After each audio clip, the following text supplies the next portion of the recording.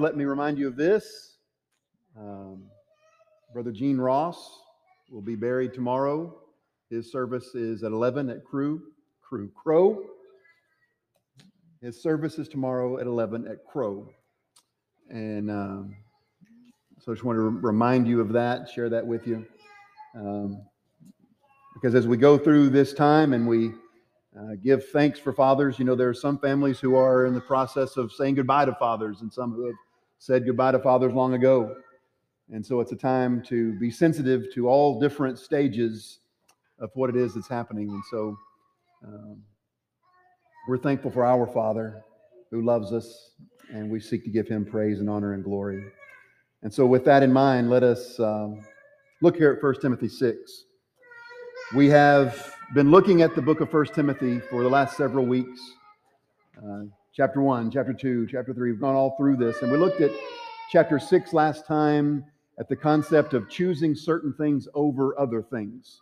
For example, choosing godliness and contentment rather than greed. Choosing to be content with what God has given us rather than being consumed with the things of this world and material pleasures, that type of thing. We looked at that last time. Tonight, what I want us to do is look at this just one paragraph, verses 11 through 16. So 1 Timothy 6, 11 through 16. But in this short paragraph, you're going to see all different kinds of action words. Run away from this. Pursue this. Confess about this. So just all this different types of action that we're called to do. Numerous activities we're to be involved in if we're going to be God's people, God's man, God's woman, being the kind of people that God would have us to be. So as we look at this, we're going to see there's some things that we're to embrace, right? Some things that we're to give all kinds of energy to go and get and hold on to and keep. And there's other things we're to give lots of energy getting away from. So let's read the paragraph together, and then we'll go back and make certain comments. So read with me, 1 Timothy 6, starting at verse 11. And I want you to be listening for this as we go through it. Look for the action that's being presented. It'll make a difference to you. As for you, man of God, flee these things. Pursue righteousness, godliness, faith, love, steadfastness, gentleness. Fight the good fight of faith. Take hold of the eternal life to which you were called, and about which you made the good confession in the presence of many witnesses.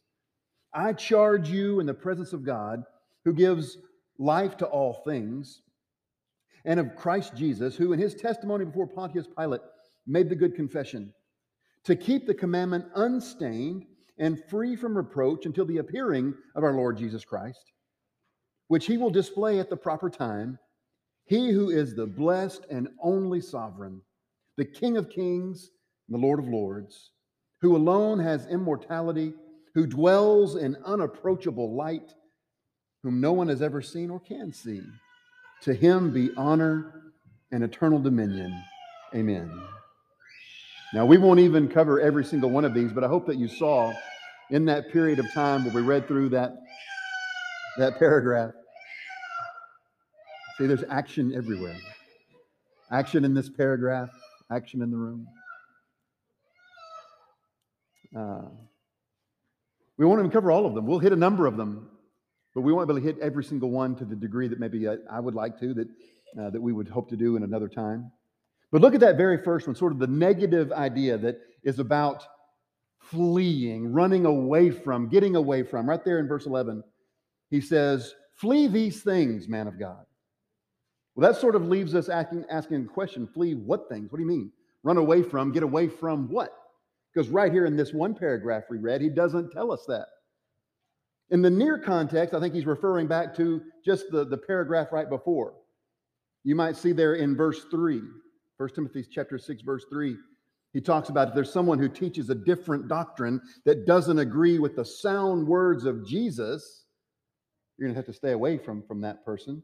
So there's one thing to flee. Flee different doctrine. Flee, run away from, get away from, distance yourself from false doctrine. Get away from the kinds of ideas and things being taught that Jesus would never teach. So if it's not something that Jesus likes, if it's not something that Jesus would preach, if it's not something that Jesus would embrace, we need to get away from it. So when he says, flee these things, man of God, one of those things we're to flee are the things that Jesus wouldn't teach. The second thing would be this. In verse 4, he speaks of the person who's conceited and doesn't understand and has an unhealthy craving for controversy, for fighting about words, and doing all of those kinds of things. It says produces envy and dissension and slander and evil suspicions. So there's something else to flee. Flee unnecessary controversy. Now notice that doesn't mean don't ever stand up for what's right. That doesn't mean run away from all types of controversy. The Bible is clear in numerous different places, whether it's the letter of Jude or 1 Peter chapter 3, verse 15, or over and over again, wherever it might be, we are to take stands. Paul said, I'm set for the defense of the gospel. In other words, I'm ready to teach the truth and stand for the truth. This says run away from unhealthy, unneeded controversies. Don't be the kind of person who just fights to fight.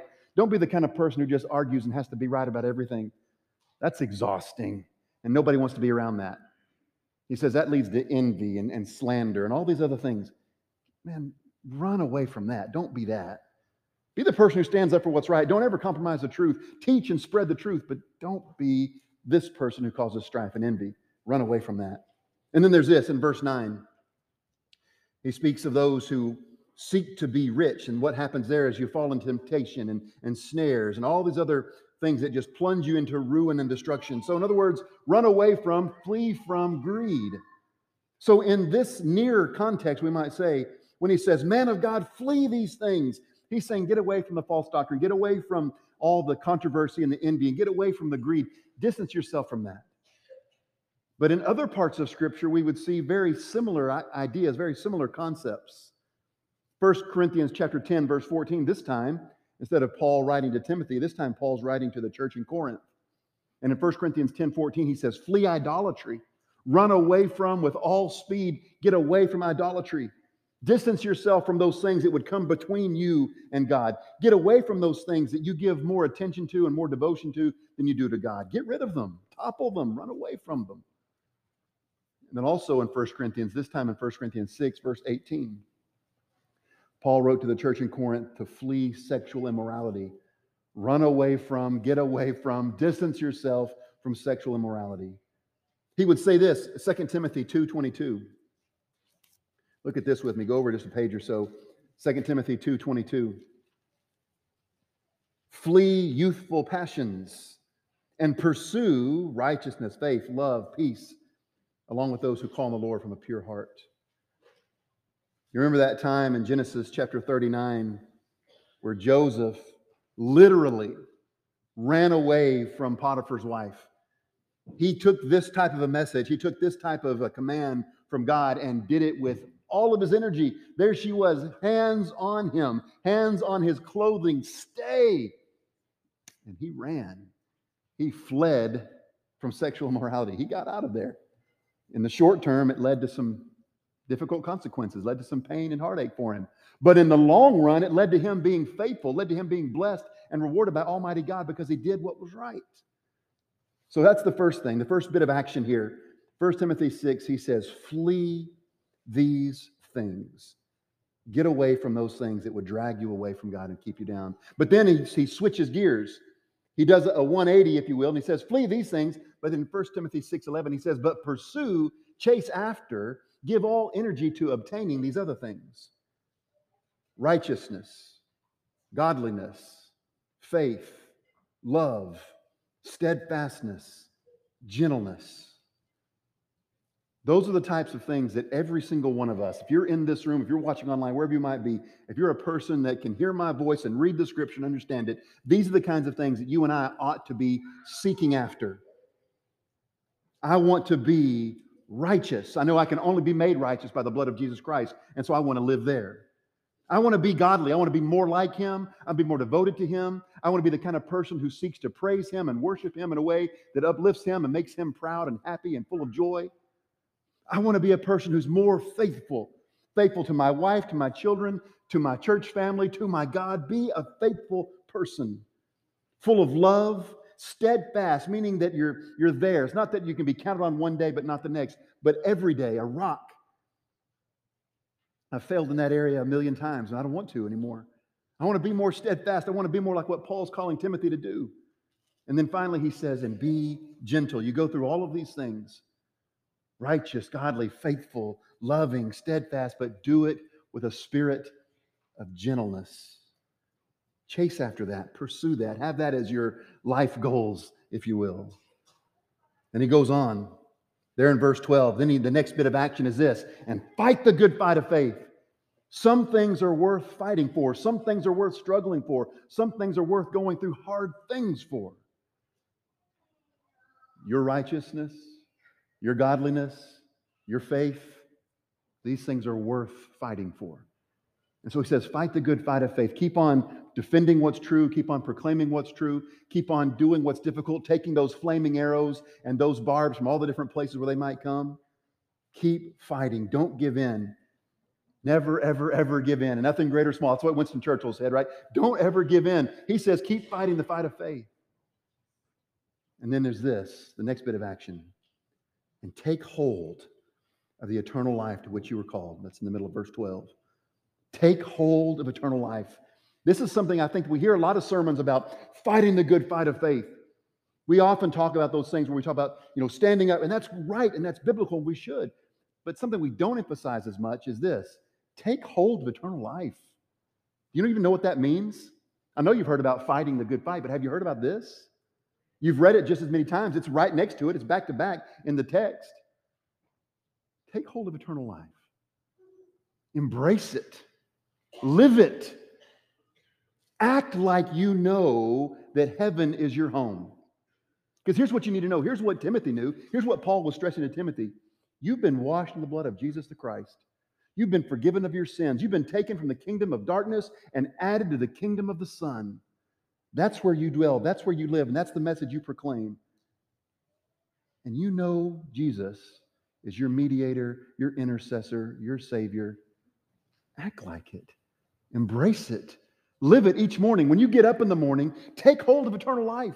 Live like you know you've been saved. Live like you know the heaven's your home. Live like you know that Jesus is really and truly interceding for you even now. Live like you really believe Jesus is your Savior. Jesus would say in several places, it's Revelation 1:17, Matthew 10:31, again and again and again, Jesus would say to his disciples, fear not. Don't be afraid. So instead of cowering in fear, saying, if today's the last day, I hope that I've done enough. I hope I've, knocked on enough doors. I hope I've done enough good deeds. I hope. Take hold of eternal life. Live as if you know that you've been forgiven. Live as if you believe it. Too many of us fail right here in this spot. I'm happy to stand up and fight the good fight of faith. But then when you put the sword down, you say, hope that was a strong enough fight. Take hold of eternal life and live like you know it. You've been called, and this is the next part. Because what we need to understand here is that Christianity is not passive. It's not just something that happens. And you may think, well, I hope it happened to me, or maybe it did, maybe it didn't. We're told in places like 1 Peter 3:11 to seek peace and pursue it. We're told in Isaiah 55, verse 6, to seek the Lord while he may be found. And in like fashion, we are told to take hold of eternal life. And that brings us to this in verses 12 and 13. Because if you've embraced this next part, if you have made the good confession, stood before family and friends and God himself and made the good confession, then you have begun that life of embracing and taking hold of eternal life, and you should be living it. Read these verses again, 12 and 13. He says, fight the good fight. He says, take hold of eternal life, about which you made the good confession in the presence of many witnesses. And so look at 13.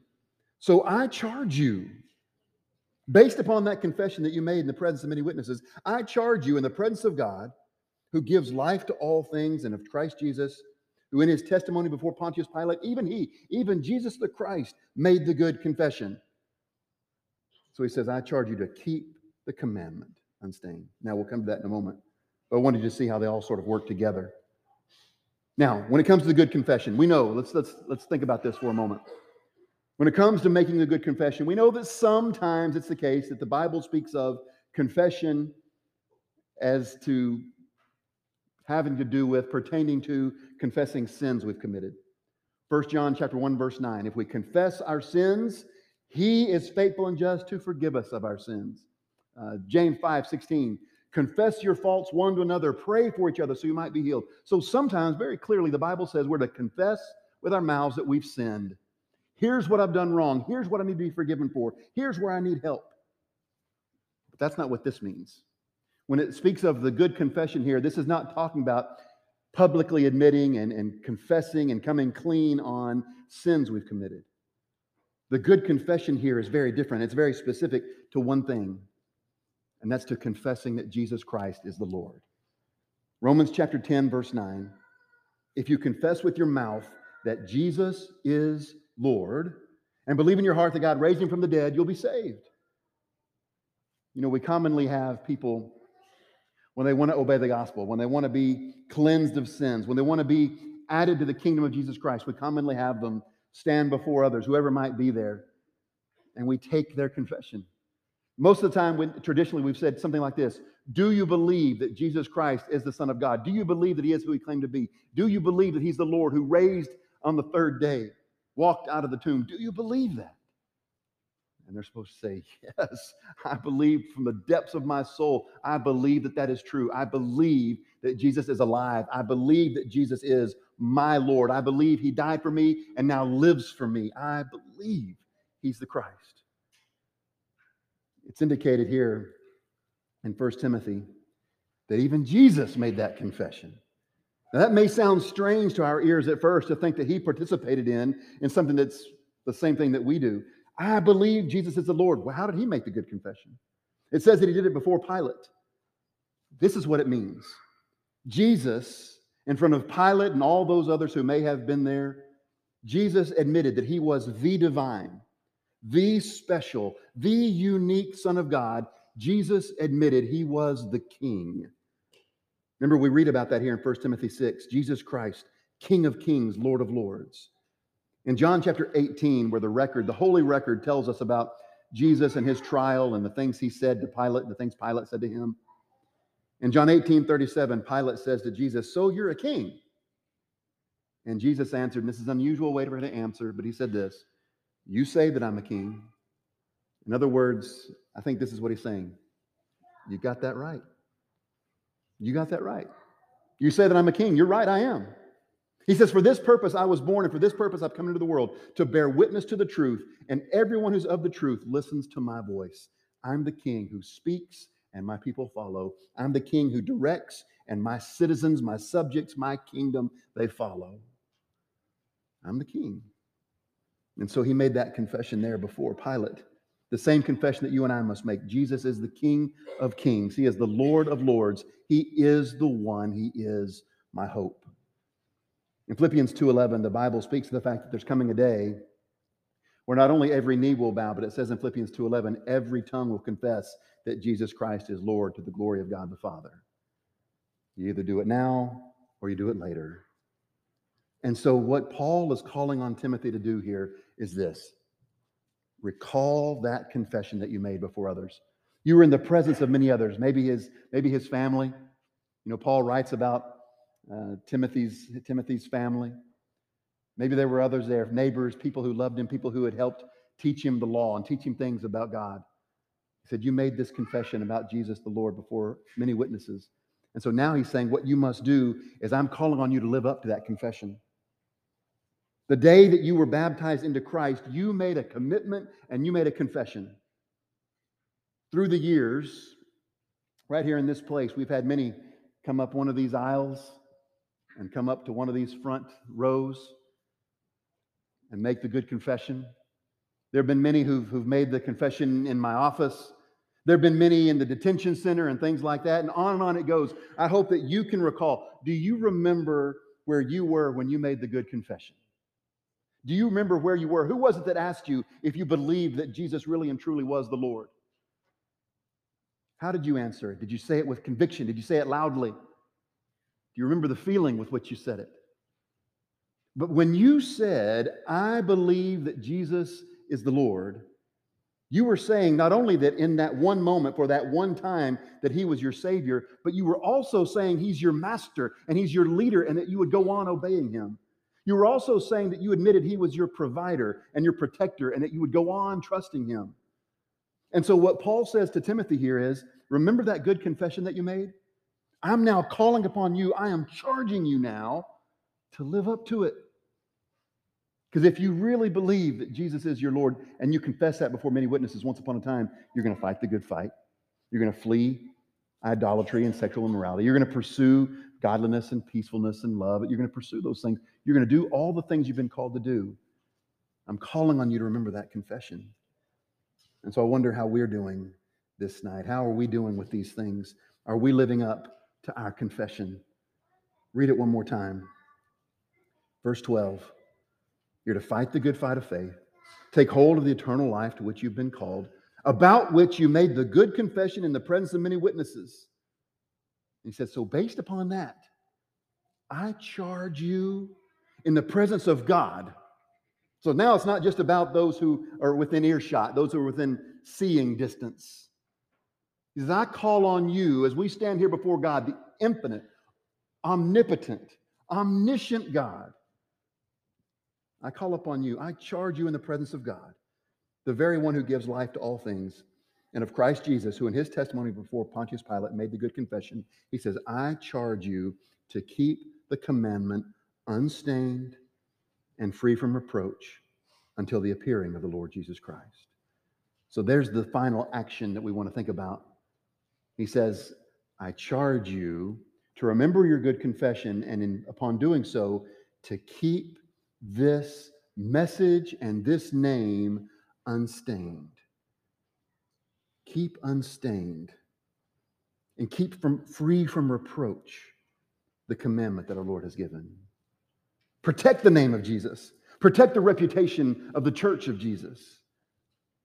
He said to Timothy, there better not be anything that you do. Things that you do, things you refuse to do. There better not be anything that you do that brings a bad light, casts a bad light, brings a bad name upon the name of Jesus Christ and his church. We don't want to do or say anything that might keep others away. We don't want to be the repellent that keeps people from being attracted to the beauty of Jesus Christ. We don't want to be the ones who might mislead someone to where they don't understand or know Jesus the Christ. And here's the scary thing about that. Maybe not scary, just serious thing about that. We're to keep this name and this message and this commandment pure and clean and unstained. And here's why. He says, because the Lord's coming back. He said, there's coming a time you have to do this. Keep it unstained and free from reproach until the appearing of the Lord Jesus, who will be displayed, who will be seen, who will be heard at the proper time. Just like he was born of a woman, Galatians chapter 4, born at the perfect time in history, he's going to come back at just the right time in history. At the proper time, he will be seen. At the proper time, all knees will bow. At the proper time, all tongues will confess that there he is, Jesus the Lord. And so because he's coming back for judgment, you and I must be doing all the things that we can to keep his commandments pure, clean, holy, heard, loved, embraced. And then there's this. It's not just that the Lord's coming back for judgment. Okay, that's ominous. He's coming back to judge. So be ready. It's not just that. I want you to see that the scripture here depicts this as both heavy, ominous, and that he's coming back, but also beautiful. There's some ways to inspire that we say, here, I want you to do this so you avoid punishment. There's also other ways to inspire to say, here, I want you to do this because it's the best. I want you to do this because this is what will put you in contact with that which is just truly mind-blowingly beautiful. Which would you rather be a part of? That which is beautiful and lovely and wonderful, or that which is ugly and gross and disgusting? I mean, to say that out loud is easy to understand, right? And so this is the picture. Look at this. Look at how amazingly beautiful he depicts the return of the Lord. He'll be displayed at the proper time. This is the middle of verse 15. He who is the blessed and only sovereign, King of kings, Lord of lords, who alone has immortality, who dwells in unapproachable light. No one has seen or can see. He's in this position of being matchless. He's in this position of being unlike anyone else we've ever known or thought of. So amazing, so perfect, so wonderful that it says he's the one who deserves honor and eternal dominion. He's matchlessly wonderful. He's matchlessly beautiful. So he is eternally worthy of honor and praise. Amen. And so he says, Timothy, he says, church, South Green Street, church at Ephesus, he says, church, you're to run away from certain things and pursue other things. You're to give all of your energy, all your thought, all your muscles, all your attention to embracing certain things. And part of it is this. Part of it is approaching the unapproachable. Part of it is perceiving the unseeable. And he wants us to be a part of that which is matchlessly beautiful. That is the motivation. Not just the judgment. Yes, Jesus is coming back. Yes, we'll give an account for what we've done. But he's saying, I want you to do these things. I want you to pursue these things because you want to be in contact with and you want to dwell in that which is perfectly beautiful. When Jesus said in John 14, I'm going away, but I'm preparing something. We speak of mansions, and Jesus was saying this, I'm going to prepare something that is matchlessly beautiful. In Revelation 21 and 22, John would, as he was guided by the Spirit, would try to write about these things, the streets of gold and the gates of pearl. He was trying to say, this is matchlessly beautiful. And so here, Paul says to Timothy, don't bring negative images or names or cast dispersions upon the perfect command of God. Instead, live in such a way that others see and know how beautiful it really is. That's what we're called to do. Run from that which is ugly and despicable and sinful and run towards that which is beautiful and righteous and good. You're called to do that even tonight.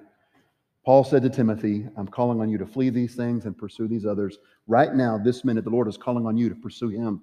He wants you to pursue his holiness and his beauty. If there's any way that we can help you, if it means we need to pray with you, or if we can take your confession, if you can stand before the presence of these witnesses and say, I believe Jesus is the Lord who conquered death and rose from the grave on the third day, and I commit to living for him forevermore, even now. And then we can wash you in a watery grave. Your sins will be forgiven by God himself. If we can help you in any of these ways, we call on you. Pursue that which is good while together we stand and sing.